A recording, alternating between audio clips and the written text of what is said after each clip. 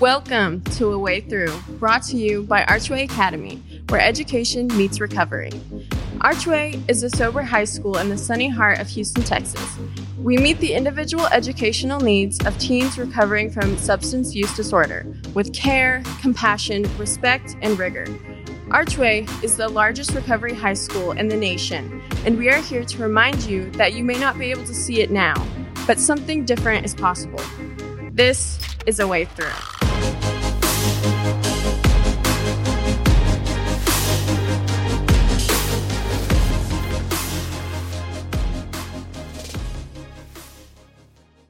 Hello, and welcome to A Way Through. My name is Jamie Edwards, and I'm filling in for Sasha today.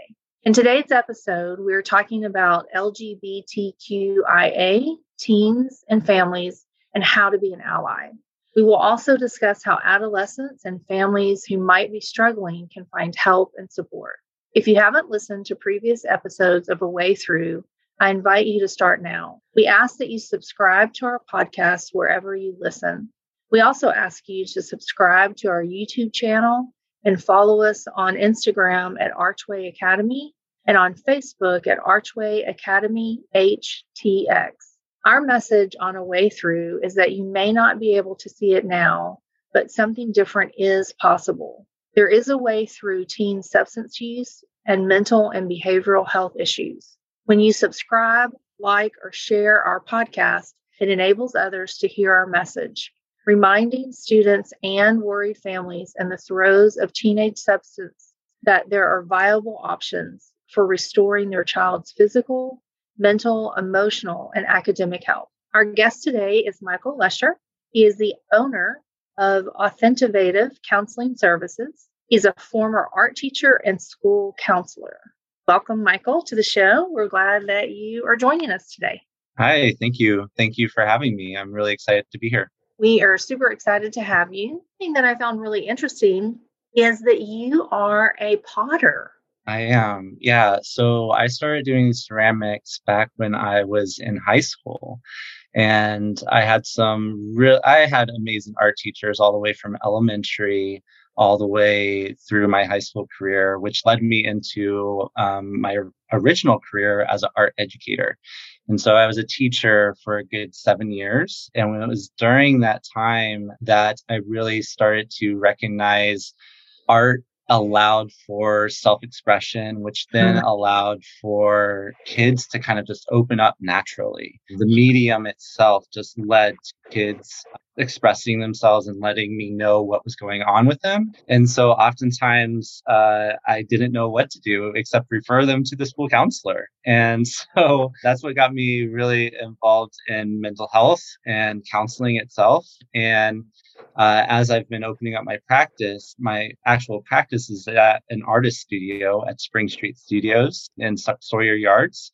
And so, so one half of my studio is the ceramic studio.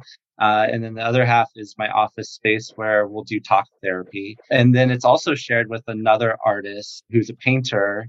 I think I can say her name, Audrey Omenson.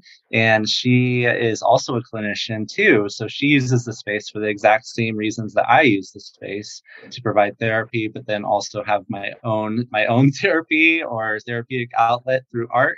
And I've started to do some workshops with the medium of ceramics as well. And starting out with just utilizing it with other clinicians. And then we're slowly I'm going to be starting to do some more groups that way too. So doing a little bit of therapeutic art activity. Mm-hmm. How fantastic. So two things. A couple of years ago, we did the Art of Recovery. And that's where I first discovered the facility where you're out there, Sawyer Yards. And we worked with an artist there. She did some great stuff for us. And then the other question that I have for you is, where can people find out about the ceramic offerings that you're giving? So it's just the beginning, but they can come to my website, authentivative.com. So it's two words put together, authentic and innovative. So if you just spell that out, Authentivative, AUTHENTOVATIVE It's a little long, but it's a nice title. I like it a lot. Authentivative.com. And you can just click on my website and there's a contact me page on that website. Perfect. And we will drop that in the show notes so that people will have access to that. And I'm really glad that you talked about the origin of the name. I love that. I think it's great. It's honestly two things that I'm very passionate about. I think we need to continue to be innovative, especially in this ever-changing world. Yep. And then I just believe in the beauty of an authentic relationship, which is what counseling it really is.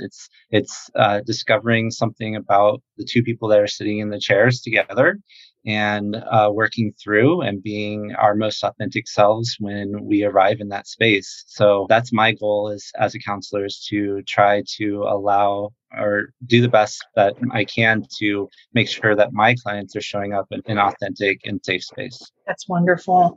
I have no doubt you were a fantastic teacher too. Education is my background, and so always have a love for other teachers. Another thing I want to ask you is, I know you're from Ohio originally, correct? Yeah. Did you teach in Ohio, or did you teach here in Texas, or both? So I originally moved here. My sister had moved to Texas first. She lives out in Katy. And I I started teaching, I guess it's been 16 years now. It was 16 years when I started teaching in Aldine School District. So that was my first real teaching job. But I always like to tell my little hiatus of a job before I started teaching. So I worked at a camp up in Michigan, in Jackson, Michigan, and it was an outdoor education facility. So those camps that you would go to in 5th grade or 6th grade with the whole entire school, your whole entire class. Well, that was the camp that I helped operate. I was an outdoor educator. And so we had like high ropes course, we had a nature center, we had the dining hall, everything, so it was a residential camp. And it really was a fun experience just to be in the outdoors, be connected to nature. It was one of my first times like getting connected with a lot of people really quickly. You have to engage people quickly. Yeah. What a fantastic experience. I've not been to Michigan, but I hear it's beautiful. Yeah, it's absolutely gorgeous. How fun. Let's jump in to our interview today and talking about being an ally. I've heard you present. I've seen your work. It's fantastic. And again, we're just super excited to have you here and talking about this very important topic. Let's start by you telling us a little bit about Authentative. Anything you want to share? So I guess mainly that I am a counselor. I'm working towards connecting art and therapy together.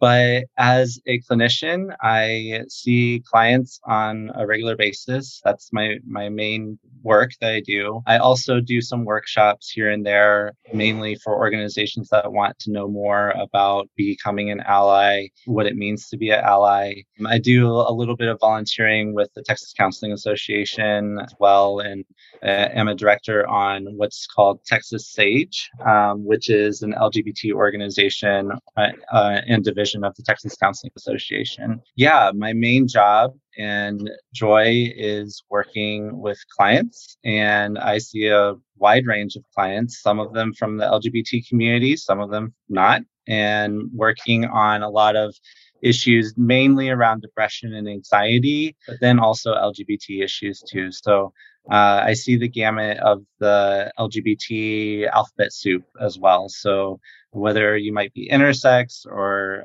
bisexual or transgender, anybody from the larger community, I definitely see clients from all those areas. So do you see children all the way through adults? That's a good question. I have been working more with adults as of lately. Oftentimes I will take a teen client. And I did also, I think we all change over time. I think I was just talking about that. Like early on in my counseling career, I was working more with teenagers because that's where I felt most comfortable. And now I've kind of recognized that more adults are kind of wanting more counseling these days too. And so I feel a little bit even more comfortable working with adults. So, but I have done a lot of work with teens in the past. I actually ran a camp for 5 years that was a strictly LGBT camp. I think we are always evolving as a society, and it was through my experience working at that camp and working with the kiddos in that camp that it gave me a just a different eye and a different understanding, and really humanized the whole entire experience as well. Yeah. Well, and thank goodness for the advances that we're making. And thank goodness for the work that you and others are doing to help advance that agenda, offering safer, more inclusive spaces. Very important.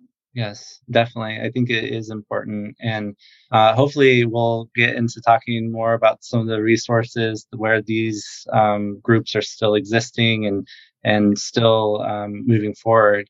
What's great is there is a point to where the capacity of it may not be as necessary, right? Like that's the ultimate goal, that I don't have to be coming and having these talks and sitting in on podcasts to give information. It will eventually be common knowledge, and people will have more care and love and empathy for others. Ultimately, every single time that I do some sort of presentation, one of the first things that I start out with is just acknowledging that this exists. And acknowledging somebody's existence is so valuable and important.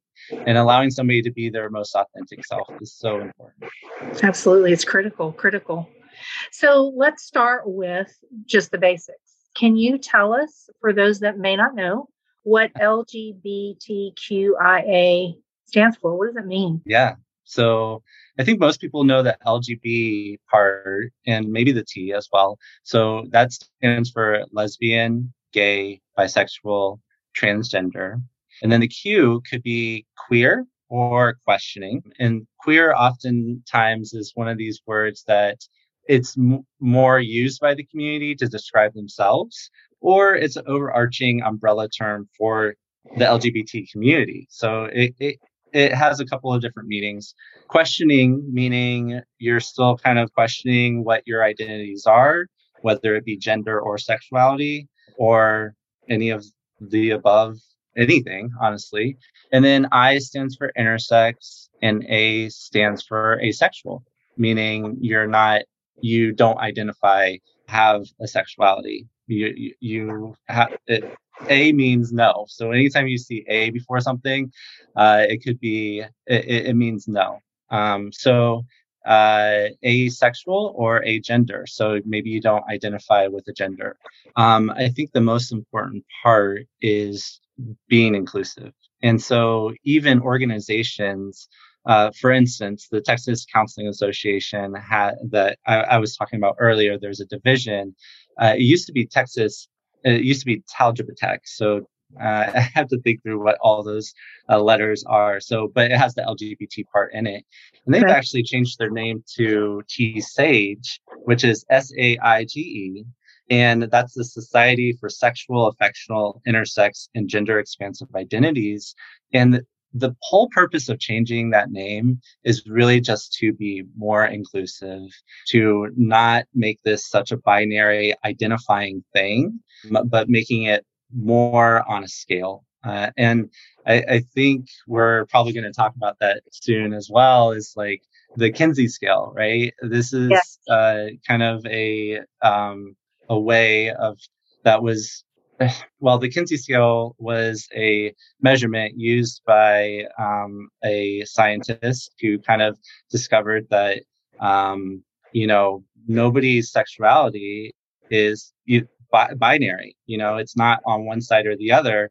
Typically, and within most people, you have some sexual tendencies that draw you to one or the other side, but may also be somewhere in the middle.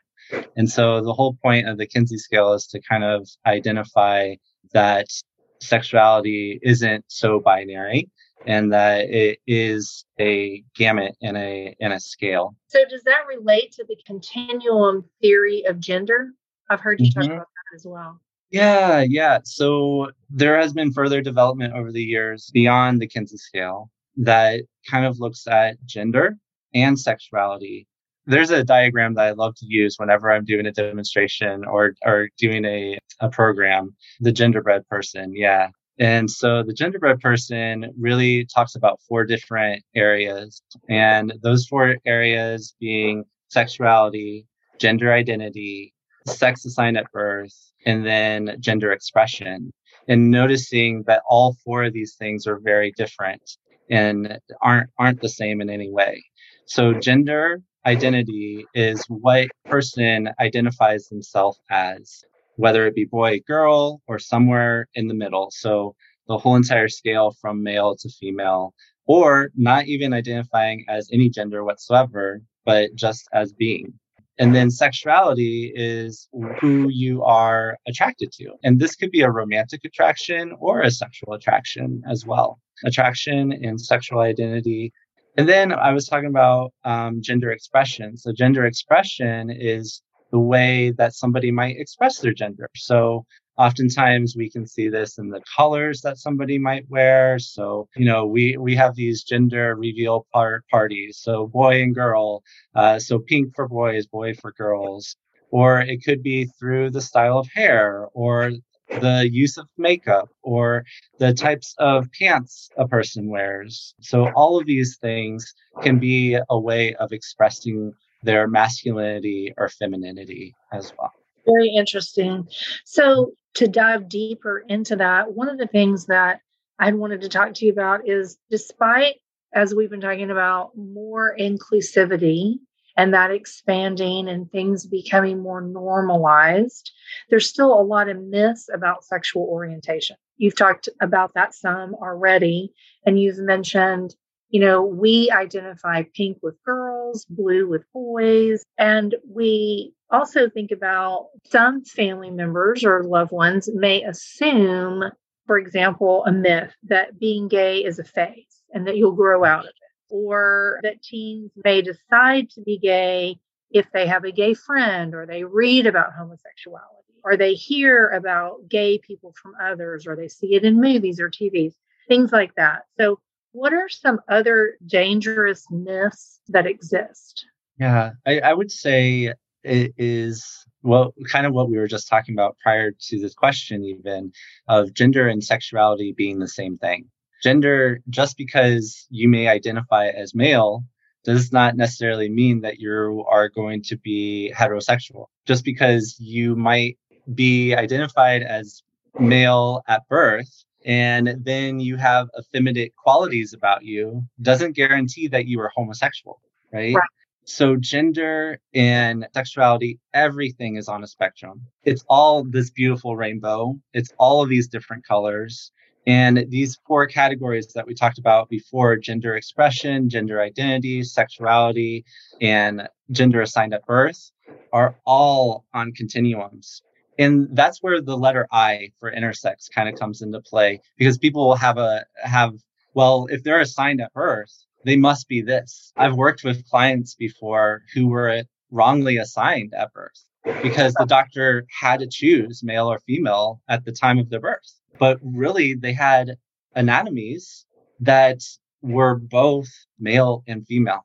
And so this is something that exists in nature that actually is something, and that it can't necessarily be identified as male and female, but the doctor was kind of forced or told that they had to choose one. Research on adolescents over the past 20 years shows that, as you were talking about, sexual orientation develops early, both gay and straight children experiencing their first crush at around age 10. And as you've explained, homosexuality and bisexuality are both part of normal sexual identity. Would you agree with that? Yeah. The age in exploring sexuality has definitely reduced, and especially I do believe society plays and culture plays a part in the exploration. It's becoming a little bit more well known. There's a little bit less innocence, but naturally kids are even going into puberty a little bit earlier. And so as puberty is starting to happen, so are kids exploring what their sexuality is, because they're starting to have hormonal changes that are happening at an earlier age, around the ages of 10 or 11. That doesn't mean every teenager is having, or preteens are having this experience, but it is a phenomenon that is occurring as of recently as well. But during the teenage years is when kids are going to be exploring their sexuality. Now, exploring gender, we can't just leave that out, right? So exploring gender actually happens at a way earlier age. And kids can identify at the ages of 2 or 3 gender. They acknowledge and identify gender traits. So like we were talking about earlier, like pink for girls, blue for boys. Boys play with cars and trucks, and girls play with dolls. And so I think it's really important that we recognize that the stigma or the gender that we put onto kids at a very early age, and even before they even come out of another human being, right? We already have a preconceived notion of what we want our kids to be, and that can play a huge impact on the development of our kid and their ability to just explore that for themselves. And so human development is really important to this. And when I do presentations, one of the things that we talk about is Erikson's stages of development. And in Erikson's stages of development, he actually talks a little bit more about personal identity. And the identity is explored, and it needs a form of kind of experience or what he calls a crisis in order to be able to explore that and to understand that for themselves. Otherwise, they're kind of blindly going into a decision without making any kind of understanding for themselves. So, what does Erikson define as a crisis? So that could be a lot of different things. So a crisis could be as simple as so let's say it's a teenager, right? And the teenager goes into the locker room and they just feel really uncomfortable, or they aren't identifying with possibly their physical parts as well. If that's happening, and there's actually a scientific word around that, which is called dysphoria. So not connecting with your actual sexual parts that you were born with, that can be a kind of indicator of gender identity and what gender, and exploring that. So that could be in itself can be a just exploration and a beginning of exploration. That was kind of a really high level one. So I might like replace that with something like maybe somebody not feeling comfortable wearing a dress. So a born female, but not feeling comfortable wearing dresses, would rather wear slacks to school and feeling more comfortable that way in their gender expression. Okay, those are great examples. Are there resources that you would recommend for parents whenever they're seeing this at a younger age with their kids, really along the whole continuum from childhood all the way through adolescence? What are some resources that you recommend for parents to help their children as they have these various experiences? I think as a parent, it's important to understand your own biases first, right?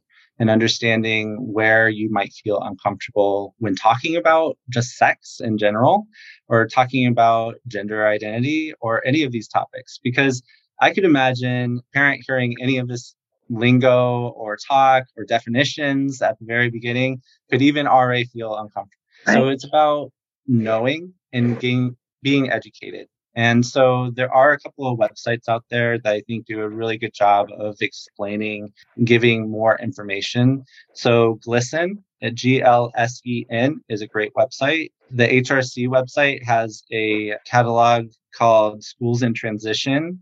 And so this helps schools specifically get connected. Actually, I have other suggestions for parents specifically. PFLAG of Houston is a great resource. So if you have a child that is starting to kind of talk about their sexuality and maybe are gender nonconforming, then possibly PFLAG would be a great organization to connect with, and be able to have open conversations and dialogues with other parents. Can you tell us what PFLAG is? Yeah, this is called Parents of Lesbians and Gays, or for lesbians and gays. And it's really a support group, and it's ran by other parents as well. And so it's an organization where parents can come together to just discuss some of the things that are going on. It's a support group. And Houston has a chapter and is definitely a well organized one. And anybody is invited to attend their meetings. So you can look up PFLAG. It's PFLAG of Houston, and you would be able to find that organization. Perfect. We will definitely drop that in our show notes as well.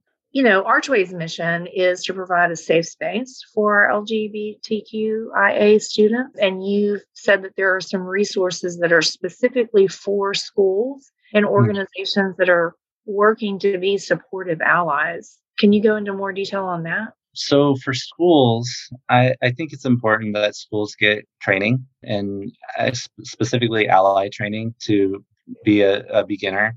So for that, that's one thing that I offer. Yeah. And okay. I'd be happy to provide more information about that. I think for schools specifically is just having some sort of game plan in place, or knowing that this can be something that exists. So let's make sure that we are ready for it. I think a lot of the issues around that come with bathroom policies. Yes, seen that in the news so much. And making sure that there's a place for all people to feel comfortable when going and using the restroom, and that restroom isn't halfway across the large school as well, and that it's readily available. I think also just having a plan in place. I think confidentiality is really important too. So if you know that you're not going to be comfortable talking about this with a student, make sure that you know somebody that would feel a little bit more comfortable talking about it. I think for school counselors, it's important to know about like record keeping, and some students are going to want to be called by their name, not their dead name, which their dead name would refer to their old name before changing it. And that can be really, and using correct pronouns and names can be really important to a kid who is exploring their gender as well. So that's a lot of information right there. And I want to back up and just kind of break that down, because it's very good information that I think is very important. And I've used the word very a whole lot right there. So let's go back and talk about when you say dead name. So that may not be something that a lay person would necessarily be familiar with. Can you kind of break that down? Yeah. And I feel like, once again, it's kind of a high level example, and I'm not sure how deep into our discussion we are going here.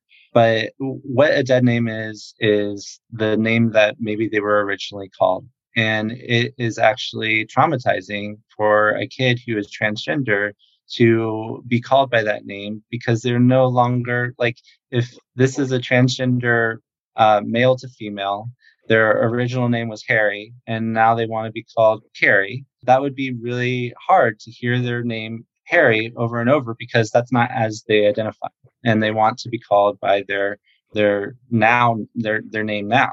And so the dead name, if let's say a substitute went into the classroom of that child one day and they call out Harry, that could be really traumatizing to that kid, because they don't identify with that name. They don't identify with that gender. Okay. So that very important in training. And then you also said pronouns. Mm-hmm. So if once again, Carrie now goes by he or she and her, so they would no longer want to be called he or him. And so it's really important to use the correct pronouns. Some people like to be called they. Some people like to be called ze or their. There's a lot of different other pronouns out there. A lot of people have problems with using the word they because it elicits a plural pronoun. Shakespeare has always used the word they to indicate one person as well. And I think also, if you just came upon somebody that you didn't know who was coming, or you could say that they're on their way, so coming or going, they're on their way, and that could refer to one person, or that could refer to multiple people. So it has always been that we could use the word they as a singular pronoun as well. Okay. So, talking about that and the traumatization of using the dead name and not using the proper pronouns. So, we know, statistically speaking, that adolescents who are bullied, who are struggling in the systems in which they operate, where they are being rejected either by friends or family members, school systems, communities, we know that they have much higher rates of mental and behavioral health issues along with substance use. So can you speak to that? Because that is at the core of what, Archway addresses and what we deal with. And so I'd love to hear more about that. Yeah, I mean, you're naming just some of the risky behaviors, but then also just the mental health issues that are happening in society. So stigma is number one. Violence, homelessness, risk-taking behaviors, like you said, substance abuse or drinking behaviors, suicidal ideation, suicidal thoughts, barriers to healthcare as well. So because of the discrimination, there's oftentimes doctors that won't work with trans clients, doctors that won't also work with the LGBT community or the lesbian or gay community too. And so there, I know, I'm seeing your face in shock. It is. And they, out of anybody, need more resources to be taken care of. We mentioned depression, anxiety, and then also sexual promiscuity that out of just lack of normalization, because one, they're trying to explore this for themselves and they don't feel that they have a safe space to explore that.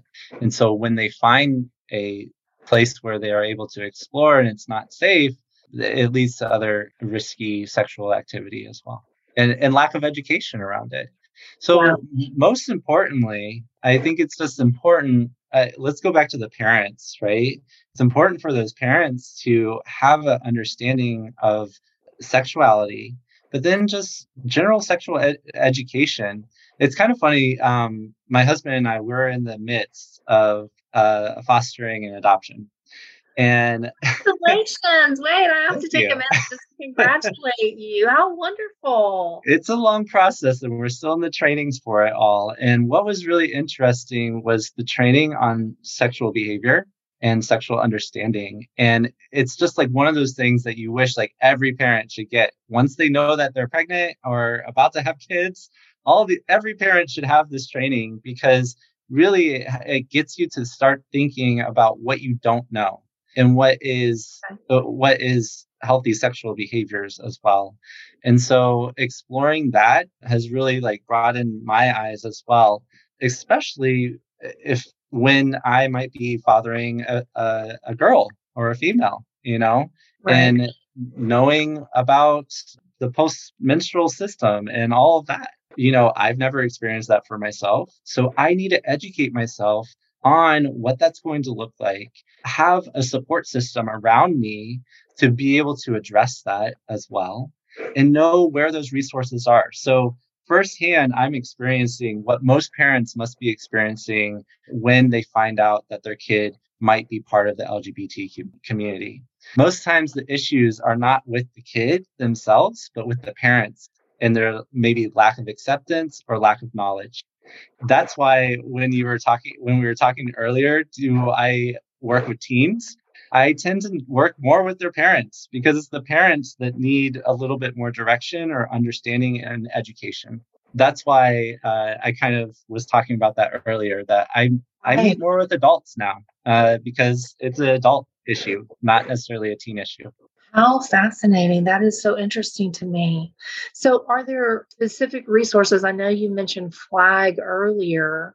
Are there other resources? So another resource would be Montrose Counseling Center, for the youth themselves to feel like they are part of a inclusive group. There's a organization called Hatch, HATCH, and that's a support group for the youth. I believe they also have parenting groups as well. Okay. And then also, your jaw might drop on this, but there are a lot of church organizations that are becoming more and more accepting than ever before. And just here in Houston, Kindred Lutheran is a great example of that. Yes. Holy Family Episcopal Church is an example of that. Metropolitan MCC, I believe it's MCC in the Heights, is a great example of that as well. And they provide just a space where people can feel accepted, loved, and understood for who they are. Fantastic. And we will include again all of those in our show notes for our listeners. I also encourage Googling, there's so many resources out there, but also looking for gay friendly or LGBT friendly organizations. You can typically find that just by doing a simple Google or going to some of these organizations that already exist. Like I mentioned, the Mantra Center, and they may even have a list of referrals for them for them as well too. We have been talking about how there's greater resources. And so more and more youth are feeling like they can come out. I know it's not nearly where we want it to be. We still have a long way to go, but more and more youth are feeling like they can come out during their adolescent years. And so specifically, what are some similarities and differences that you see today versus in the past about coming out? And how can we as allies make that a more comfortable and natural transition for adolescents? I think number one is that we just need to be empathetic human beings. What empathy means is really putting ourselves in the shoes of somebody else. And so if we can really think from that viewpoint, if I went into school and I didn't feel comfortable and understand my gender isn't aligning with the way that I would like to express, how can I build that? And where can I find that community? That would be number one, is just being an empathetic human being.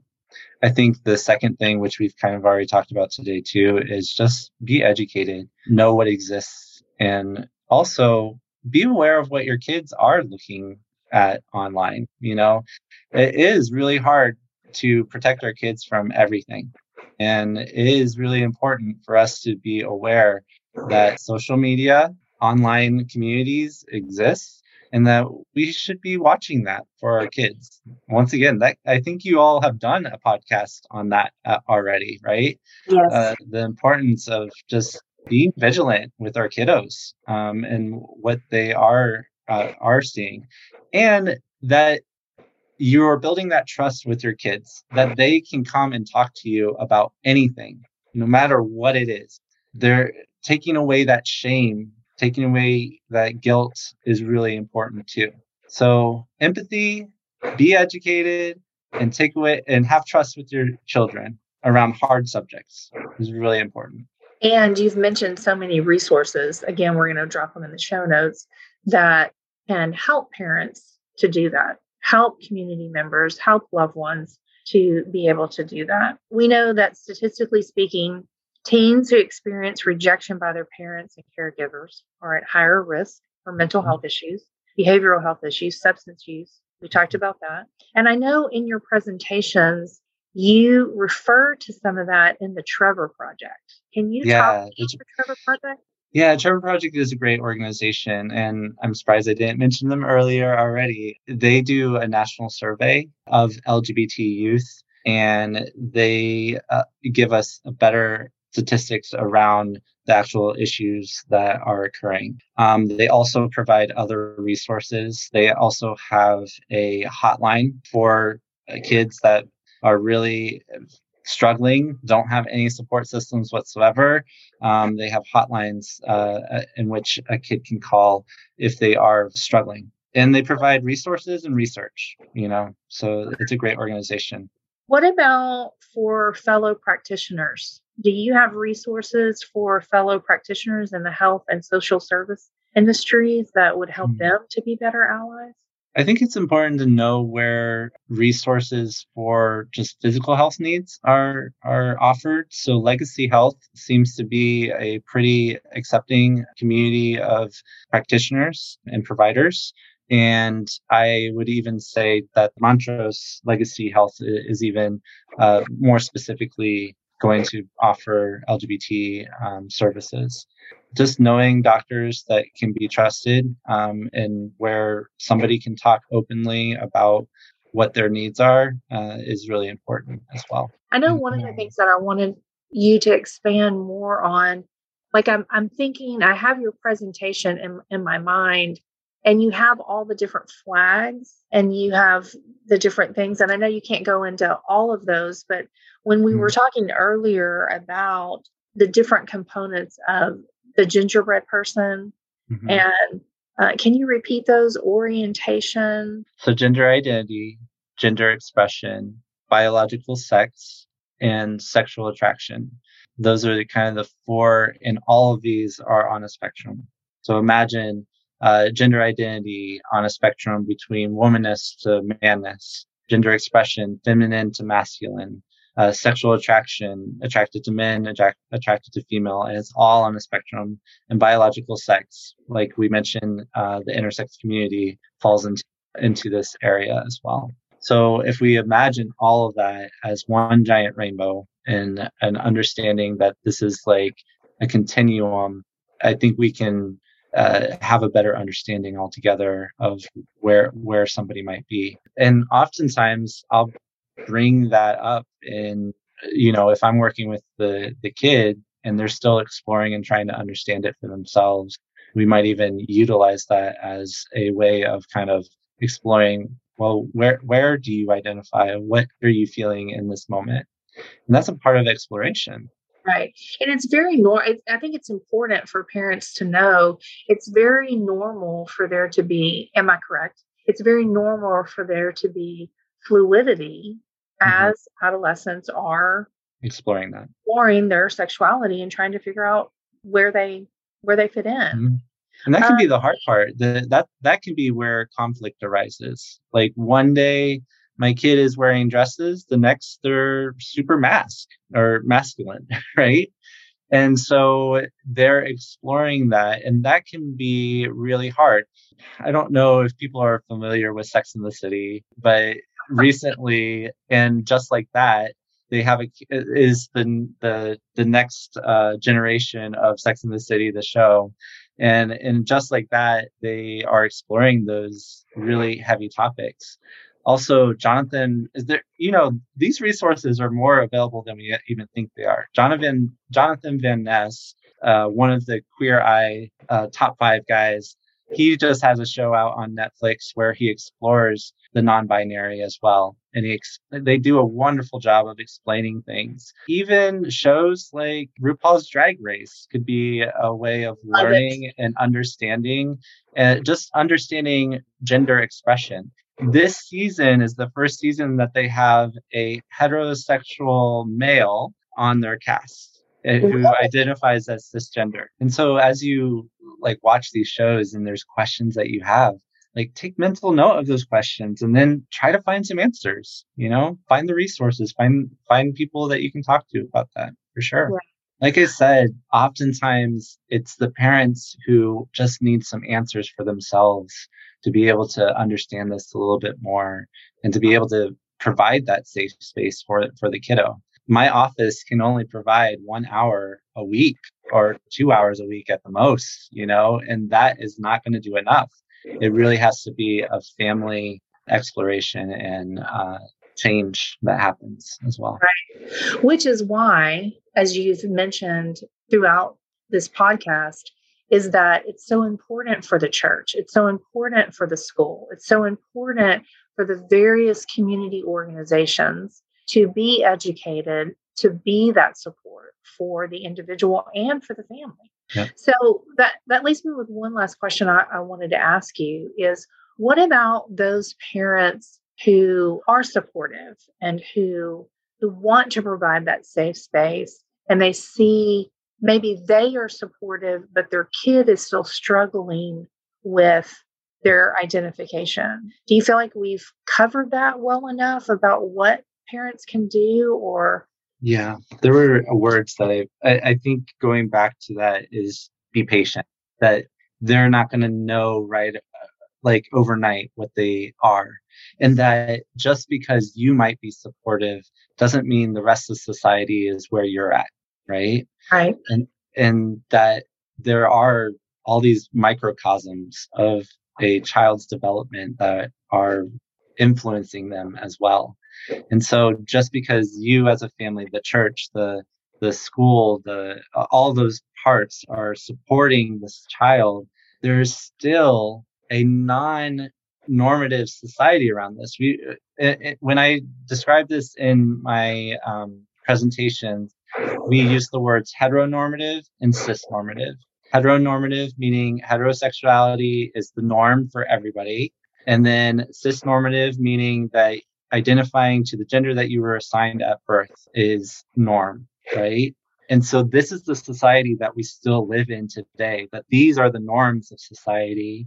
And so this non-binary fitting into that still may cause some stress or anxiety within that individual.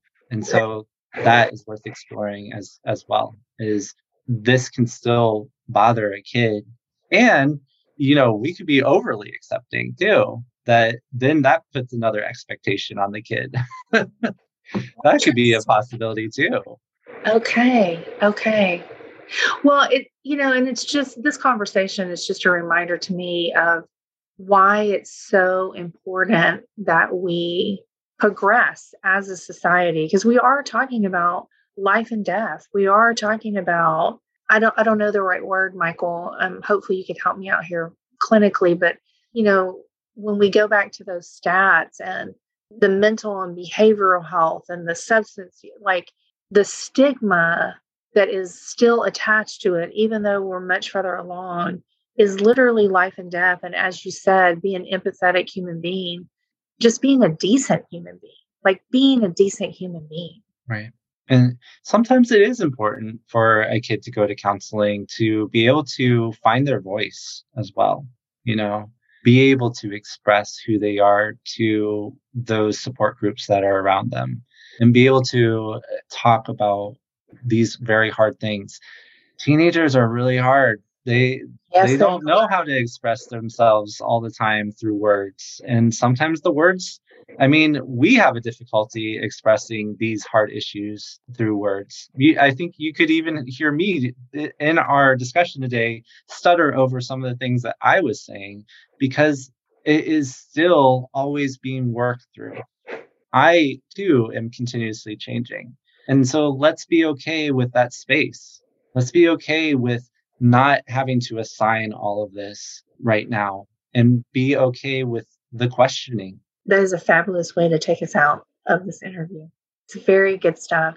Thank you so much for being a guest today. Thanks for sharing your wisdom and your insight and your personal experience and being that authentic individual who is being innovative in the way that they are trying to make space for individuals as they question this. Yeah, I appreciate being here. Thank you for having me.